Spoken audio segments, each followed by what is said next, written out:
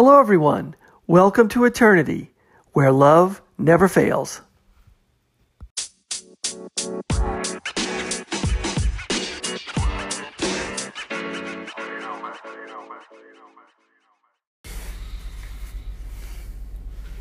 Hello, everyone. Thanks for listening. This is the Eternity Bible Study Podcast, where we walk through the Bible together every weekday, Monday through Friday. We're podcasting from here in the United States and in Zambia with a goal to share our thoughts and encourage one another as we read God's Word together, verse by verse. My co-host in Zambia, Matali, and I are both listening to Through the Bible podcast and then sharing our thoughts and encouragement with you. From America to Africa and everywhere else, God is in control. As always, our attribution goes to Through the Bible with Dr. J. Vernon McGee. So if you've ever wanted to try to read the Bible every day, we hope you can join us. We're regular people, just like you, trying to learn more about God and walk in step with His Holy Spirit. So if you have your Bible, feel free to read along, and if not, no problem. We'll try to put it all together for you. So let's get started. Okay, so we are going to be looking at the last study of our book of Amos. We're going to be putting in chapter 9. Yesterday we ended around verse 1. I'll take up in verse 1, and we're going to continue all the way through this wonderful study in the book of Amos. So let's get started. Chapter 9, verse 1. I saw the Lord standing beside the altar, and He said, "Strike the capitals until the thresholds shake, and shatter them on the heads of all the people." Now, what is this? This is God giving a vision to Amos. And Amos is telling the people up in the northern kingdom that because they have not changed their hearts, they've not repented, they have rejected God's word for man's word. They have rejected God's teachings. They have placed their faith in other things. And it's like this, we were saying yesterday, it was like the generation of the obvious. They're placing their faith in health, wealth, self. That's kind of like what our generation places our faith in today, the obvious. And we deny the obvious majesties of God. We deny the miracles that we see around us every day. And this generation, as well as our generation, trades all this for the obvious things of man. You know, the health, the wealth, the self, the things that are going to just be temporary, but man always thinks that they're not going to be temporary. And he trades these things, these false senses of securities for, he trades God's security for these false senses of security.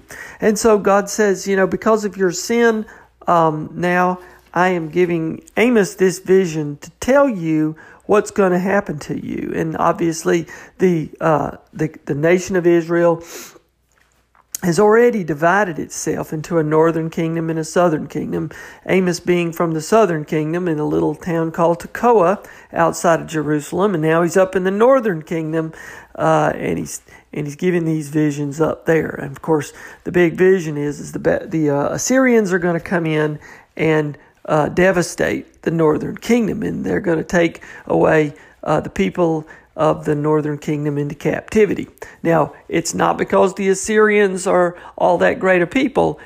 God is going to be using them, allowing them to do His purposes, His will, because God is sovereign over everything, the heavens and the earth, and nothing happens in the heavens and the earth unless God has decided that it will happen.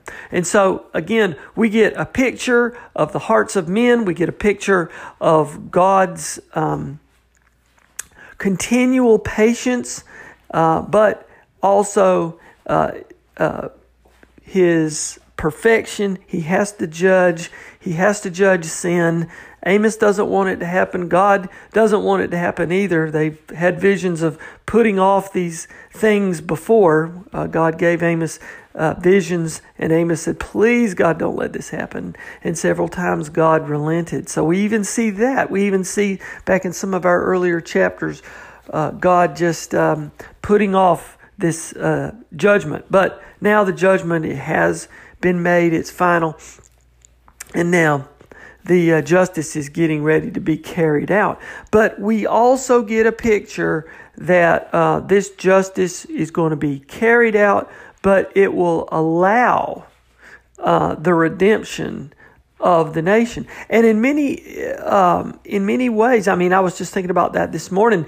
Israel itself kind of mirrors the gospel message of Christ also. God uses the nation of Israel. He has to allow the nation of Israel to die in order to be reborn. Okay? And just as Christ had to die for sin, and then Christ was allowed to be reborn, that's the gospel message. And so if we place our faith in Christ, we place our faith in His death and resurrection. And again, Israel, the nation Israel, is kind of modeling what's going to happen to Christ. It's kind of modeling God's plan of salvation for mankind. We see this. We see kind of a parallel here between the nation of Israel having to die for sin in order to be resurrected in life. So let's keep that in mind as we read this, because it's not that God is a vindictive God punishing the nation of Israel. He's having to do this because of sin, but it also it's kind of a prophecy in another way into the salvation, the saving gospel, the saving mission of Jesus Christ on earth. And of course, the religious leaders didn't understand this when they were seeing what Jesus was doing when he came on the when he was on the earth. They had all this scripture, but again, all this scripture was over their heads. They didn't understand it, that the nation Israel will have to, had to die in order to be reborn. And it is still, that prophecy is still going in effect, because Israel has not been reborn yet. Just because there's a nation today, McGee says the nation Israel is going to be fully reborn only when Christ returns. Okay, so God's saying, strike the capitals until the thresholds shake. The capitals would be the tops of the columns of this altar, this vision of an altar that the Lord is standing beside. It can be the altar of the false gods. You're gonna bust up these altars of the false gods. It can be the altar of the nation Israel itself that is going to be brought down and shatter them on the heads of the people. So we have this vision of an altar. And instead of animals as the sacrifice in these pagan temples, it's now the people themselves will be sacrificed. Their own lives will be sacrificed. Why? Because of their hearts that were unrepentant. So they're going to be sacrificed. In other words, God is going to judge them, and they will be the ones that die. So the people will not escape, even though they may be hiding in their own altars. And a lot of times people today hide in our own altars too. Own altars to self, wealth, health, all our prideful things. And as verse 1 continues, and those who are left of them I will kill by the sword. Not one of them shall flee away. Not one of them shall escape. In other words, there's no escape of God's judgment. Verse 2, if they dig into Sheol, and from there shall my hand take them. If they climb up to heaven, from there I will bring them down. If they hide themselves on top of Carmel, that's a mountaintop, Mount Carmel. From there I will search them out and take them. And if they hide from my sight at the bottom of the sea, there I will command the serpent, and it shall bite them. And if they go into captivity before their enemies, there I will command by the sword, and it shall kill them. and I will fix my eyes upon them for evil and not for good. In other words, there's no escape. No matter where you try to go. You can go to the underworld, if you can figure out how to get to the underworld, or if you can figure out how to get it even up to heaven, or from any mountaintop, or from the bottom of the ocean, if you could even live down there. There's no escape. I'll find them and kill them. Because there's no place that sin can go that will be out of the sovereignty of God. And even if another nation takes you captive and says, I feel kind of better in a way because now I'm under their authority. God says no. Even if you're under the authority of another nation, it doesn't matter because everybody's under my authority. There is no escaping my authority because my eyes are laser beam on you for evil, not for good. Okay? Because I know your sin. Your sin cannot be hidden from me. Verse 5, the Lord of hosts who touches the earth, the Lord God of hosts, he who touches the earth and it melts, and all who dwell in it mourn. All of it rises like the Nile and sinks again like the Nile of Egypt. Okay, so this is describing how powerful God is. He touches the earth and the whole earth melts, and all who dwell in it would mourn. And he rises like the Nile. In other words, the Nile River, when it overflowed its banks, there's nothing that would escape it. It would flood everything, and it would wash everything away. And it sinks again like the Nile. And that's the way the Nile worked. It would always overflow its borders, its boundaries, and then recede. And that's how the land would be replenished. That's how the land would stay so fertile. But what the Nile had to do was rise to destroy all of the crops that were there and would wash them all away. But then it would replenish the soil. So that was a rejuvenation process, but it just showed another example that they could understand that the Lord works like that. Verse 6, who builds his upper chambers in the heavens and founds his vault upon the earth, who calls for the waters of the sea and pours them out upon the surface of the earth. In other words, God is so great. He does all these things. And then it says the Lord is his name. And we're going to be coming back to this name of the Lord. How holy is his name. How powerful is his name. It's not about us in any way. It's about him. It's about his name and his glory, his sovereignty and his power. And he has to judge sin. And it's almost making the case that sin has to be judged because God is so powerful, so awesome, so holy. You can't have sin in his presence. Don't you understand, people? That's kind of like what he's saying. Verse 7, are you not like the Cushites to me, O people of Israel, declares the Lord? Did I not bring up Israel from the land of Egypt? And the Philistines from Kaphor, which is the island of Crete, and the Syrians from Kir. God is saying, look, I'm sovereign over all these people, over all these nations, just like I am sovereign over all the creation. I'm sovereign over the earth and the heavens and the sea, and I'm sovereign over all these people.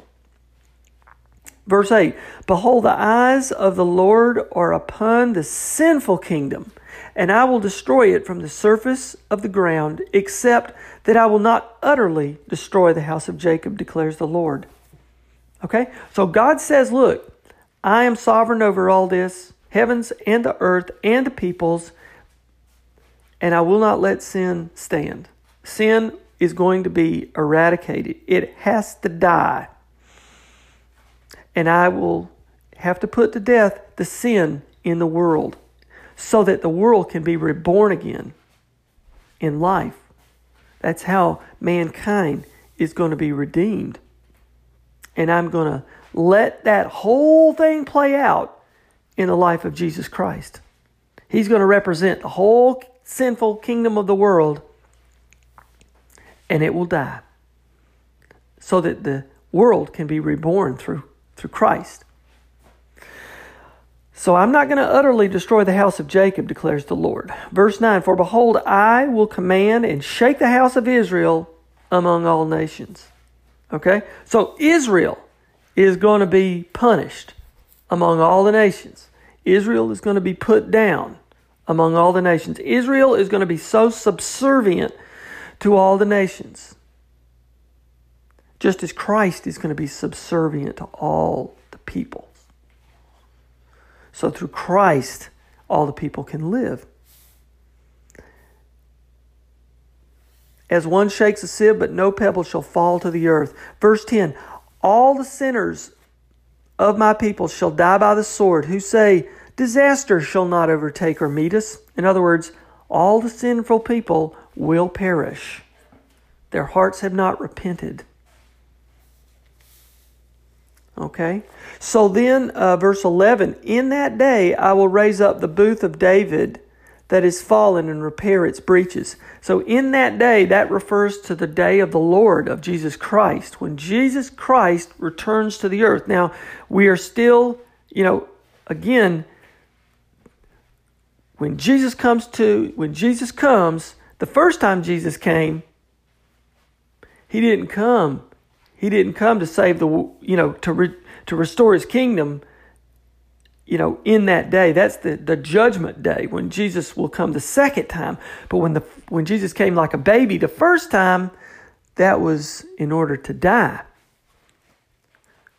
But then when Jesus comes His second time in that day, it's another reference to Jesus' coming. He's going to raise up the nation Israel back to its glory, and so the world as well. So again, when Jesus did come the first time, He did come to establish and repair the house of David. That's what He did. But His second coming will be when all of this is restored. In that day I will rise up the booth of David. That's the fragile, torn remnants of the nation Israel, and raise up its ruins and rebuild it as in the days of old. Okay? So that hasn't happened, and that didn't happen when Christ came the first time. Christ restored it spiritually, but He hasn't come the second time to restore it physically. Verse 12, that they may possess the remnant of Eden and all the nations who are called by my name. Okay? So when in that day, when the earth is, when Israel is restored, when Israel is rebuilt, it's going to allow all the other nations to also be restored, the people who are called by my name. Okay? So it's the name of the Lord is central to all this. But through the death and rebirth of Israel, it's foreshadowing the death and rebirth of Christ. It's allowing all the nations to come under Him. Declares the Lord who does this. It is the Lord who's doing this, not the nations. The Lord. This is the Lord's will. This is the Lord's sovereign plan. So the nation Israel, part of the nation will survive. But it's the Lord doing it, not because of their own people or their own ability to survive. God is saying, I'm going to let part of you live. Verse 13, behold, the days are coming, declares the Lord, when the plowman shall overtake the reaper and the treader of grapes, him who sows the seed. In other words, the land is going to be so plentiful that the person who's plowing the crops is going to overtake the person who's even trying to harvest. And the treader of grapes is going to overtake them who even plants the seed, because everything's going to be so fertile and so productive. The mountains shall drip sweet wine, and all the hills shall flow with it. In other words, the land is going to be bountiful. And McGee always says, or said in this study, that when the people are blessed, you see the land blessed. and I will restore the fortunes of my people, Israel. So Israel will finally be restored.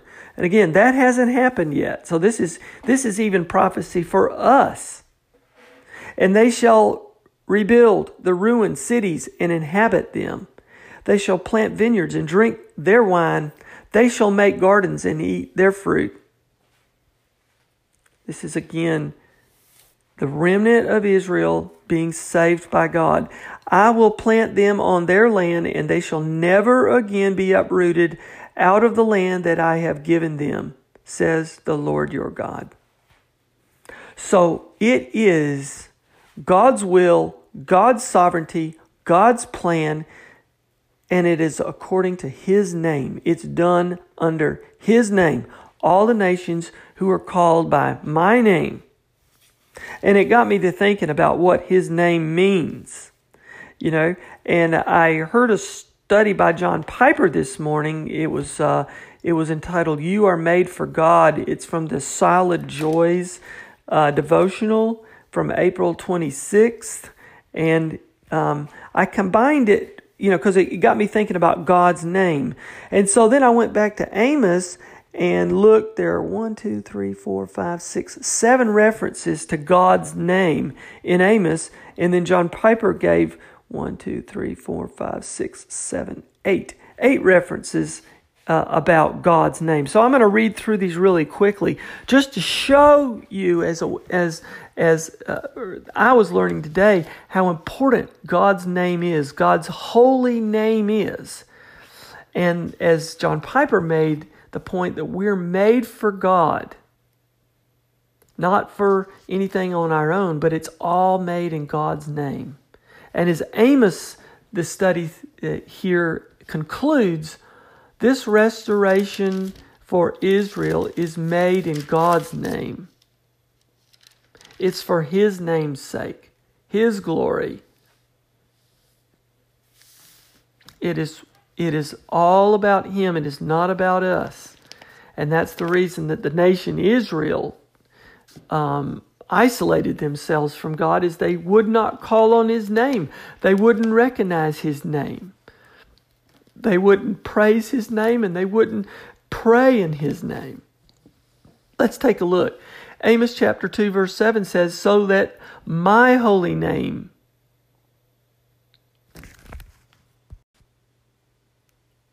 is profaned." In other words, talking about the sin. The sin went against God's holy name. Amos chapter 4 verse 13, it talks about the one who forms the mountains, the winds, and treads on the heights of the world. That's the Lord, the God of hosts is His name. Amos chapter 5 verse 8, He who formed the Pleiades and Orion, he's talking about the stars in the sky and the heavens, the Lord is His name. Amos chapter 5 verse 27, I will send into exile whose name is the God of hosts. In other words, God is exiling people. God is making decisions on the nations and guiding history. Who is it? It's the Lord, whose name is the God of hosts. Amos chapter 6 verse 10 is talking about the name of the Lord. Amos 19 verse 6, He who builds the heavens, the earth, the sea, it's the Lord. The Lord is His name. Amos chapter 9 verse 12, the one we're in right now.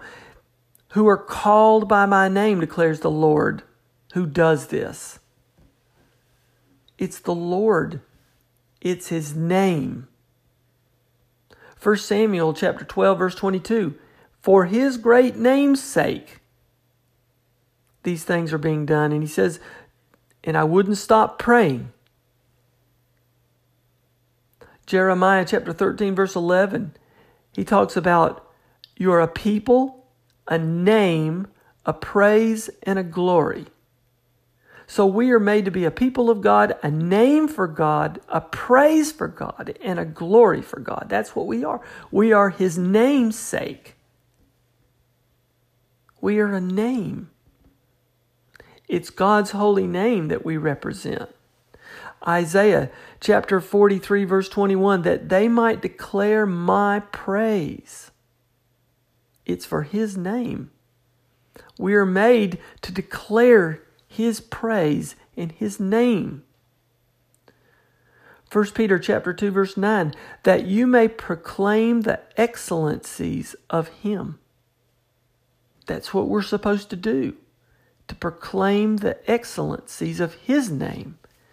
Matthew chapter 6 verse 9, hallowed be thy name. That's when we pray. We pray in His name. And His name is hallowed. Psalm 23 verse 3, He restores my soul. He leads me in the paths of righteousness for His name's sake. He does these things for His name. In His name. John chapter 2 verse 12, your sins are forgiven for His name's sake. It's His power, it's His glory, it's His righteousness. 1 Colossians 3:17, whatever you do in word or deed, do everything in the name of the Lord Jesus, giving thanks to God the Father through Him. Look at all this scripture that has to do, including the book of Amos and including other books of the Bible that have to do, Old Testament and New Testament, that has to do with focusing our attention, our whole consciousness on the fact that it's God's name that all of this is being done in. It's God's name that allows our sins to be forgiven. Our sins are forgiven in His name. Jesus Christ was put to death and resurrected in God's name. We are reborn again in Christ in God's name. We were originally made to be a people of God in His name, to praise Him, to be His name's sake. It's all there. And our natural tendency is to say, well, what about us? What about me? And it's so hard sometimes for us to understand that God loves us so much. He wants us to recognize how badly we need Him. And if we could just see how badly we need Him, we would do nothing but praise His name. So the Lord's holy name is, the book of Amos. It talks about God's holy name, and it talks about the generation that just ignores His holy name. And I've called it in this book, the generation obvious. The generation obvious that chases the obvious. Health, wealth, self, the pride of self, and denies the obvious. It denies the obvious miracles that people seek to see every day. A repentant heart, a changed life. When one allows the Word of God to change a heart, to change a life. We can see a heart that was dead now come back to life. We can see a person's life who was dead in sin now producing fruit of their faith. Fruit that you can see is a miracle of faith. His justice and righteousness on those who deny Him. People living in denial. People dying every day. We see that happen. And we see the result of man's worthless wisdom every day. All the things that people put their faith in, their health, their wealth, the self.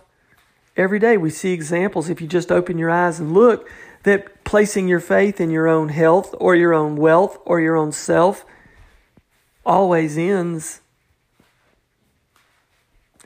in failure. People die every day. People die of coronavirus. People die of other things. What good was the health, the wealth, and the self at that point? Those are modern day examples of God's sovereignty, just as the modern day examples of a repentant heart are. And a changed life is an example of God's sovereignty and God's modern day miracles. So the generation obvious, Gen O, denies the obvious things of God, trying to look for the obvious things of man. It's the name of God that we need to be acknowledging. And even God can use any one of us. He used Amos, a sheep herder from the southern kingdom, from a little country town of Tekoa, to go up to this northern kingdom and proclaim God's name, God's holy name, to the priests who were worshiping the golden calves. And another verse, powerful verse in chapter 5, verse 4, seek me and live. You want to sum up the gospel right there? Seek me and live. What a powerful four-word verse. It only has 4 little words. Seek me. Don't seek yourself. Don't seek the generation obvious of the world. The health, the wealth, the self. Seek me. Seek God. Seek His holy name. Don't seek yourself or man's worthless wisdom or worthless worship. Seek me. And when you do so, you live. That's the gospel message too. The only way that you live is through Jesus Christ. I am the way, the truth, and the life. I think that was John chapter 14, verse 6. Seek me and live. So from me to all of you, I hope this study was really helpful. I loved it. It was great. I love this book of Amos. So for now on, I'll always look back. It was one of my favorite books. So God bless you all. Keep your heart centered on Christ. We'll be in 2 Peter tomorrow, back in the New Testament. Now, I'll turn the rest of the podcast over to my co-host in Zambia, Matali. Matali, I hope you guys are doing great. And I just know that Matali has been loving this study as well. And I just can't wait to hear what she has to say today. God bless you all. We'll see you next time.